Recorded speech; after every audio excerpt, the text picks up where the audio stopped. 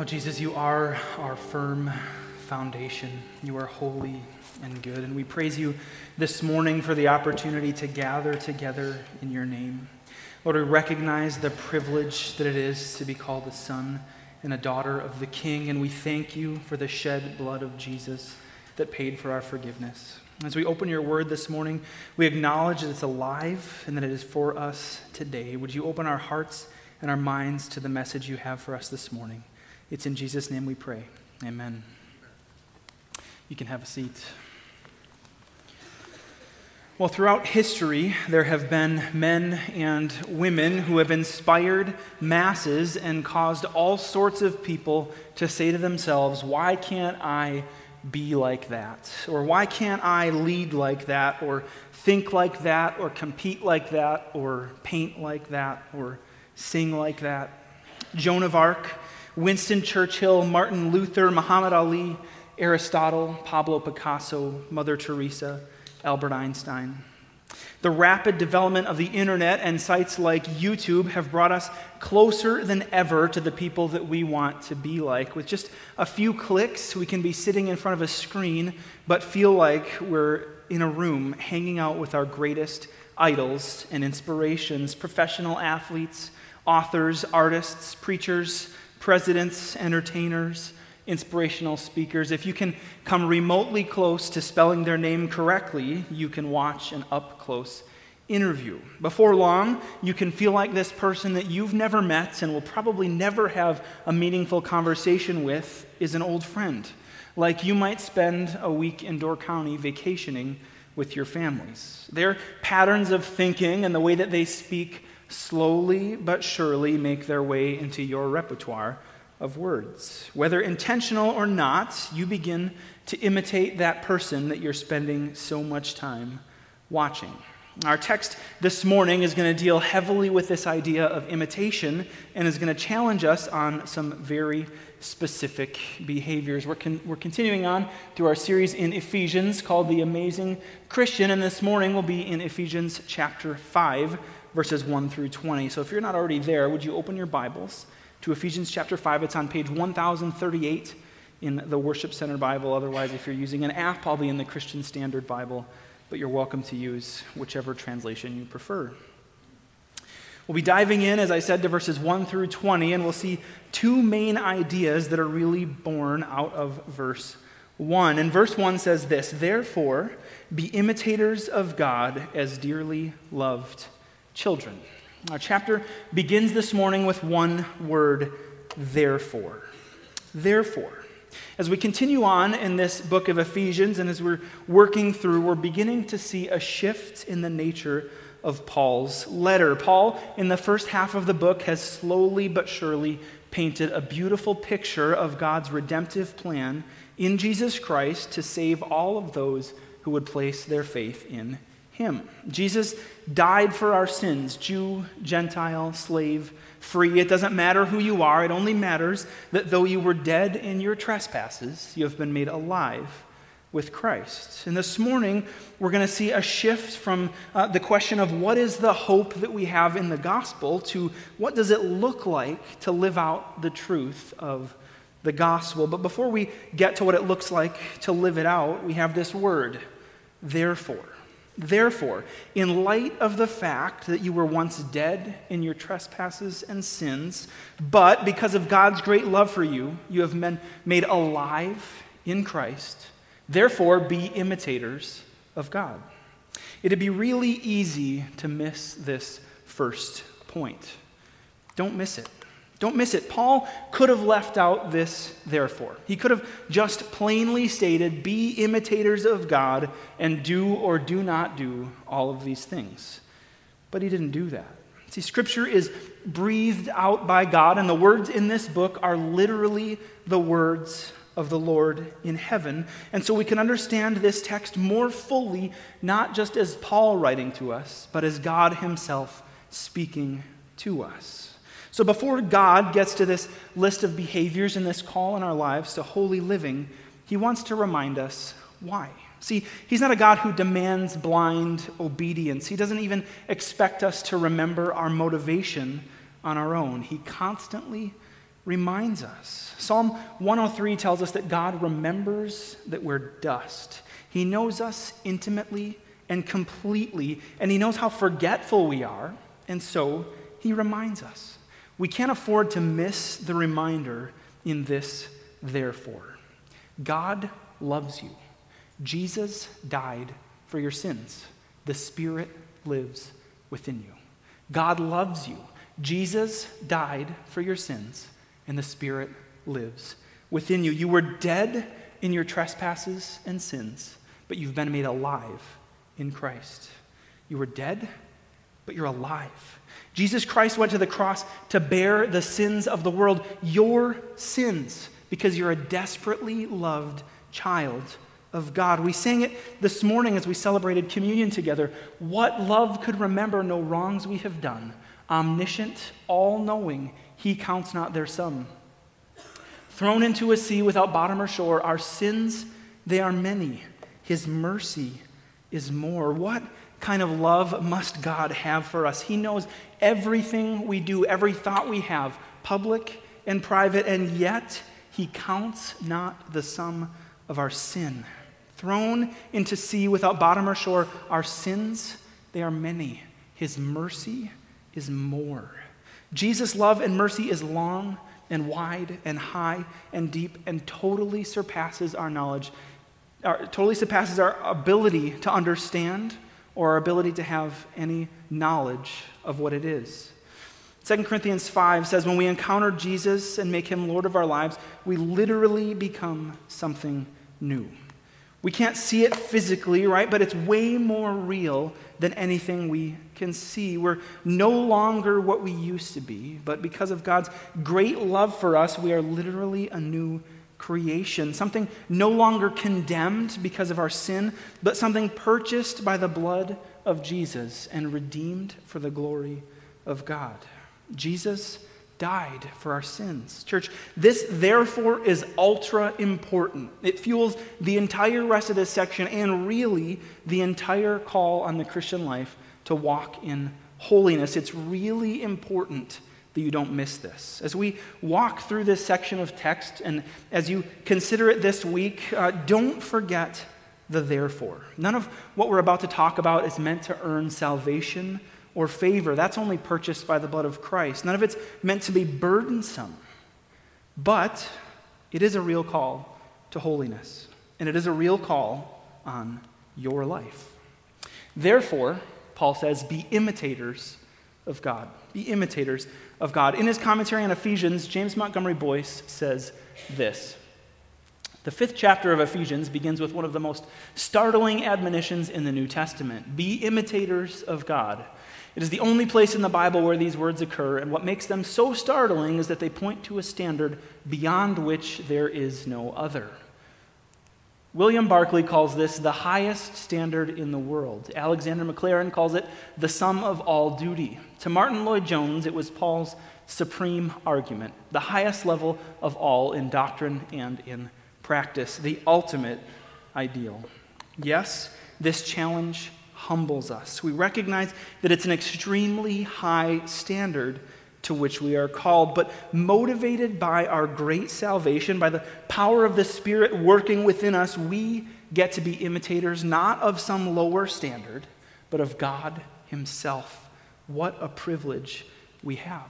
We all have people that we look up to, men and women who are better at their jobs, at leadership, at following Jesus, whether they existed in history or they exist today. We all have someone we look up to and try and imitate, but we as Christians are called to imitate God and his holiness. The first way we do that is found in verse 2. It says this, walk in love as Christ also loved us and gave himself for us, a sacrificial and fragrant offering to God. What's the first and most Christ-like form of love that we're called to express to one another? Forgiveness. Forgiveness. Since the Father forgave us through the person and work of Jesus Christ, we are to forgive one another. Period. Forgiveness is hard, isn't it? Our spouse hurts us again. Our adult or young children disappoint us and take advantage of us again. Our coworkers burn us or throw us under the bus again. Our parents blow it again. How can we forgive? Right? How can we forgive? We know they're going to do it again. We know we're going to be hurt again. How? Why? Because God in Christ forgave us, and so we forgive. Some of you are struggling really hard with forgiveness in your life, whether it's forgiving your spouse or a child or a friend or even yourself. You're having a really hard time. Paul's encouragement this morning is straightforward. Consider what Jesus did for you and joyfully do it for others. So many of these challenges are super countercultural. Starting right here in verse 2, in this challenge to forgive and give yourself. Everywhere we look, we're told to watch out for number one, right? But forgiveness takes a level of self-denial that's often beyond ourselves. No more chance for vengeance. No more chance to sit there and be angry and bitter. My spouse or my child or my boss or coworker comes to me and says, look, I messed up. I'm sorry.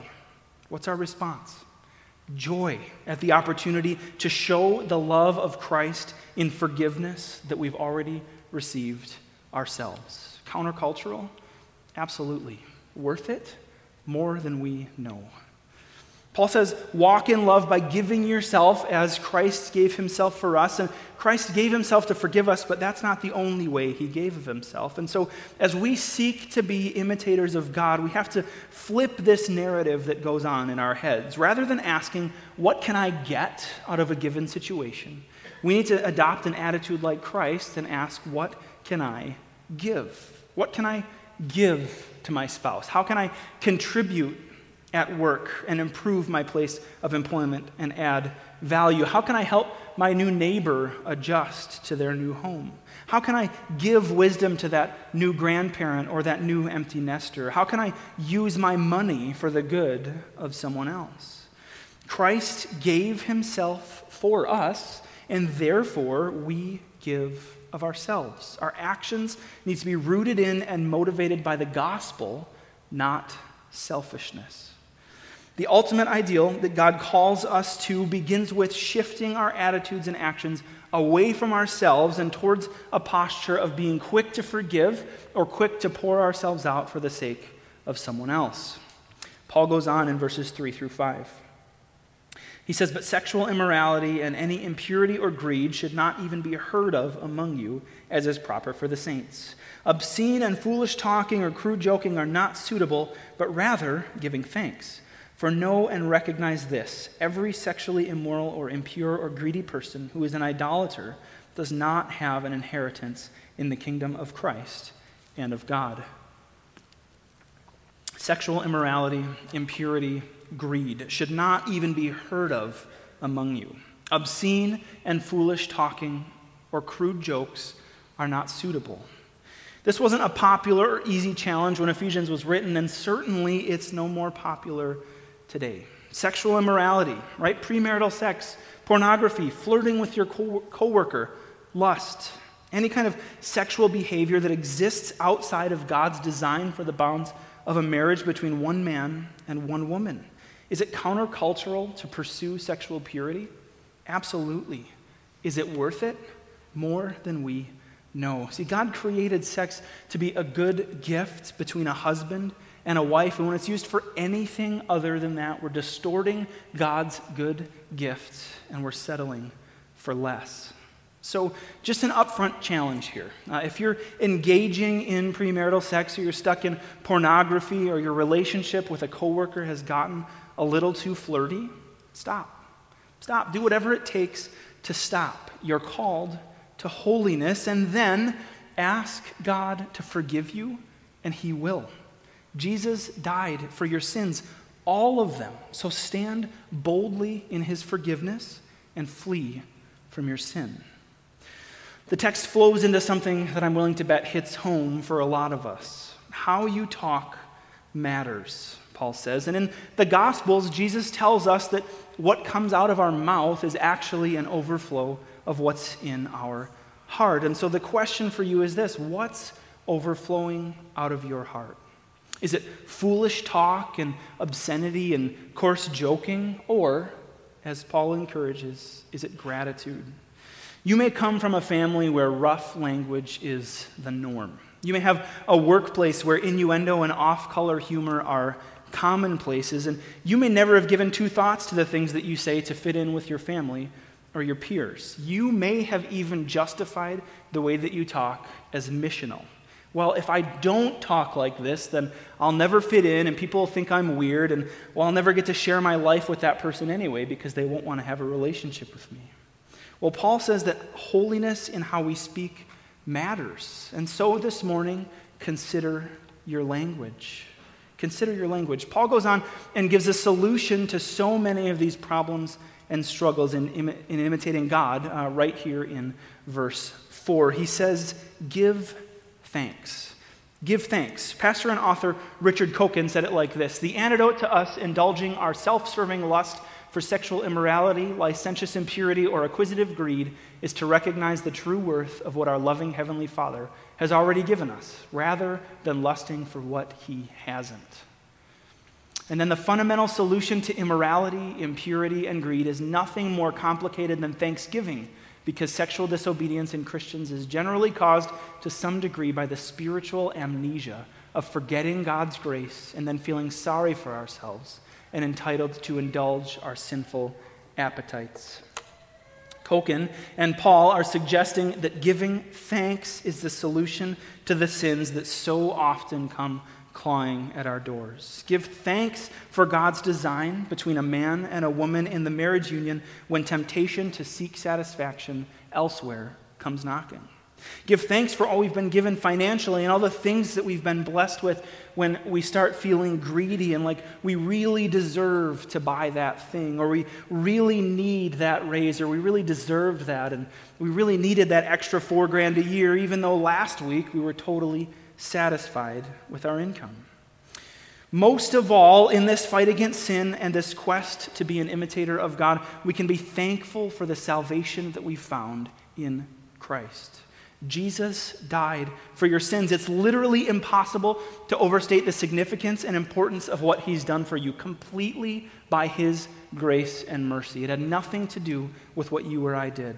How can we not be thankful for that? Friends, when sin knocks at the door, don't give in. Instead, turn to your Father in heaven and give thanks for what He's done for you. Paul continues in verse 6 with a warning. He says this: let no one deceive you with empty arguments, for God's wrath is coming on the disobedient because of these things. Well, what's he talking about? What are these empty arguments that Paul brings up? I don't think we have to look very far to see empty arguments trying to tell us that God's design for things isn't actually that good. In fact, if you flip back to Genesis chapter 3, this is the very tactic that Satan used in the Garden of Eden. It says this: now the serpent was the most cunning of all the wild animals that the Lord God had made. He said to the woman, did God really say you can't eat from any tree in the garden? The woman said to the serpent, we may eat the fruit from the trees in the garden, but about the fruit of the tree in the middle of the garden, God said, you must not eat it or touch it, or you will die. No, you will not die, the serpent said to the woman. In fact, God knows that when you eat it, your eyes will be opened and you will be like God, knowing good and evil. The woman saw that the tree was good for food and delightful to look at, and that it was desirable for obtaining wisdom. So she took some of its fruit and ate it. She also gave some to her husband who was with her, and he ate it. Then the eyes of both of them were opened, and they knew they were naked, so they sewed fig leaves together and made coverings for themselves. Look, Eve, God's design for you wasn't actually good. It'll be so much better if you know good from evil. Look, Christian, God's design for holy living is too restrictive. It's too hard. It's not good. You'll enjoy life so much more if you just give in and do it. Day in and day out, we're fed the lie that what happens in your head or in your heart is your business. As long as nobody gets hurt, then it must be fine, right? It must not be wrong. If it feels good, it must be good and it must be right. If it's a natural impulse, then how can we believe in a God who would say it's sinful?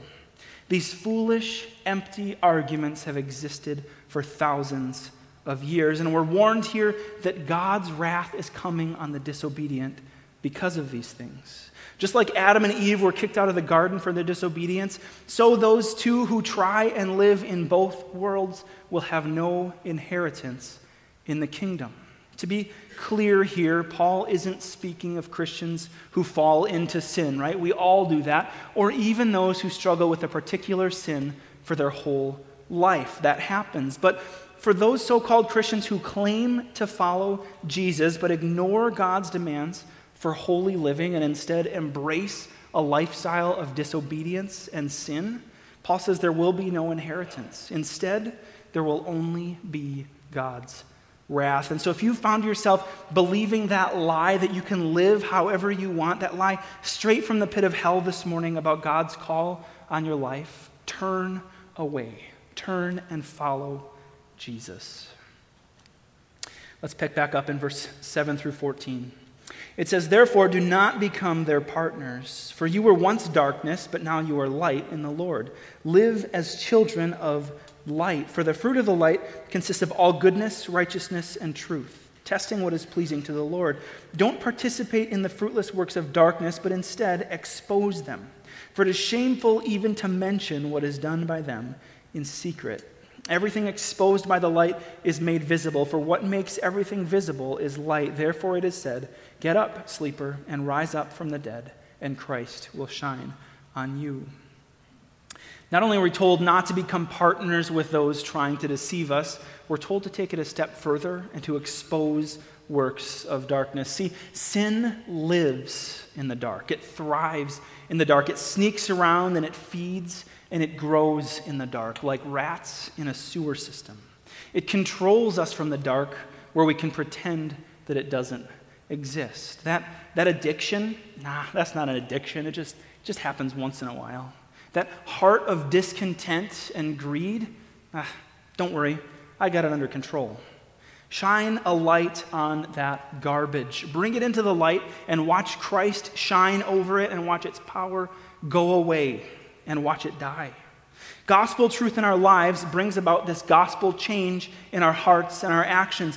It says, "Do not become their partners, for you were once darkness, but now you are light in the Lord. You were once dead, but now you have been made alive in Christ." Why? Why can't I live like anyone else? What motivates me? Well, not just the fear of God's wrath coming, although that is a motivator, but the joy of the salvation that God has given and the grace that He pours out in our lives day after day. Gospel truth in our lives brings about gospel change in our hearts and in our actions. In student ministry, one question I ran into almost more than any other was this: how far is too far? And sometimes students were talking about the media they were consuming, but usually they were talking about a relationship they were in. And I don't think the heart behind that question is unique to students. We all wrestle, don't we? Just how closely can I toe the line without falling into sin? How much can I handle before I slip up? Well, a story is told of a billionaire with a luxury yacht who was interviewing some people to skipper that yacht for him. And so he had the best 3 applicants come to his yacht to demonstrate their sailing skills for him. And he explained that he wanted a sailor who had high skill and that would also be available pretty much all the time to take his family or friends or clients out into the channel so that he could entertain as needed. And of course, as a reward for their work, they would be handsomely paid. And so the 3 men gathered, and the first one takes off to demonstrate his skill, and he gets the yacht up to full speed, and he drives within 30 meters of the jagged rocks that are on the one side of the channel. And the crowd gasps, and the people on the boat are so impressed. The second guy walks up and grabs the steering wheel and gets it up to full speed and drives within 15 meters of the jagged rocks on the side. The people gasp, and they're getting a little nervous because what is applicant number 3 going to do? Well, applicant number 3 gets behind the wheel, and he gets up to about half speed, and he steers away from the rocks and right down the middle of that channel. And the people have a relaxing 15 minutes as they enjoy the beautiful scenery in the sky and on either side of the channel. And to the great surprise of the people on the boat, the billionaire gives the job to the third applicant. "You were all amazingly skillful," he says, "but my yacht is precious, and I don't want a skipper who is so confident that he's tempted to drive it so close to the rocks, that he's tempted and he may eventually crash into those rocks. One mistake and it's a disaster. I want someone who will understand how precious this is and who will drive out in the middle and enjoy the beauty and the safety that's there." See, God doesn't want us to flirt with disaster. He doesn't want us to ask how close we can get to sinning without actually doing it. Instead, he wants us to cruise safely in the middle of that channel, enjoying the safety and beauty that's found as we sink deeper and deeper into the truth and the hope that the gospel offers and into God's design for good living. Our call to imitate God isn't meant to restrict us, but to free us to fully enjoy life as God has designed it to be most enjoyed. The fight against sin will never be easy. There will always be people offering an easier way to live than what we're called to in Scripture. But friends, when you're gripped by your salvation and what God has done for you, and you see the darkness for what it is, and you see the light for what it is and how God has designed our life to be good around the way that he's created it, how can we not be excited when we're gripped by those things to imitate God as his beloved children? If we ever want to get this way of living to take hold in our lives, first we have to be totally overcome by our salvation. And then we've got to read on, and we'll close with this. Verses 15 to 20 say this: "Pay careful attention then to how you live, not as unwise people, but as wise, making the most of the time, because the days are evil. So don't be foolish, but understand what the Lord's will is, and don't get drunk with wine, which leads to reckless living, but be filled by the Spirit, speaking to one another in psalms, hymns, and spiritual songs, singing and making music with your heart to the Lord, giving thanks always for everything to God the Father in the name of our Lord Jesus Christ." Pay attention, live wisely, make the most of the time. How do we do that? How do we do that? Well, I think Paul tells us right here, by being filled with the Spirit. God's Spirit is the only one who can give us strength to say no to temptation in this life and to say yes to God's good plan. So, if that's the way, then what can we do to cultivate more of the Spirit's work in our lives? Unfortunately, I don't have anything profound to tell you here that you haven't already heard from this pulpit before. You know this, but here's what we do. We spend time reading the Word of God because it is alive and it is active and it is for you and it is relevant today and it will change your life. We spend time in prayer, talking to our Father in heaven, both as individuals and in groups. We get involved with other believers, and Pastor Dan shared some things in announcements this morning, whether it's a life group or a D group or by showing up here on Tuesday nights to Tuesdays at Crossview. You don't have to go it alone in this fight, and you shouldn't try to. Spend time in worship, both privately and publicly. Show up to worship services even when you don't feel like it, because you need it more than you realize. Teach that Sunday school class. Talk to that colleague about Christ. Invite your neighbor to church. Give thanks always for everything. Just like it takes time to get to know our role models by reading books about them or watching videos or actually interacting in conversation, it takes time to grow in holiness. So be patient with yourself and keep at it. I heard a pastor say just this week, nobody drifts towards holiness. Nobody drifts towards holiness. It takes effort and it takes time, but I promise you there is nothing more valuable than pursuing holiness in every area of your life. You will never regret it. So take every chance to serve Christ in the light. Use every opportunity to proclaim Christ so that more might know of the glorious salvation he so fully and so freely offers. Our charge from God's word this morning is very straightforward and clear.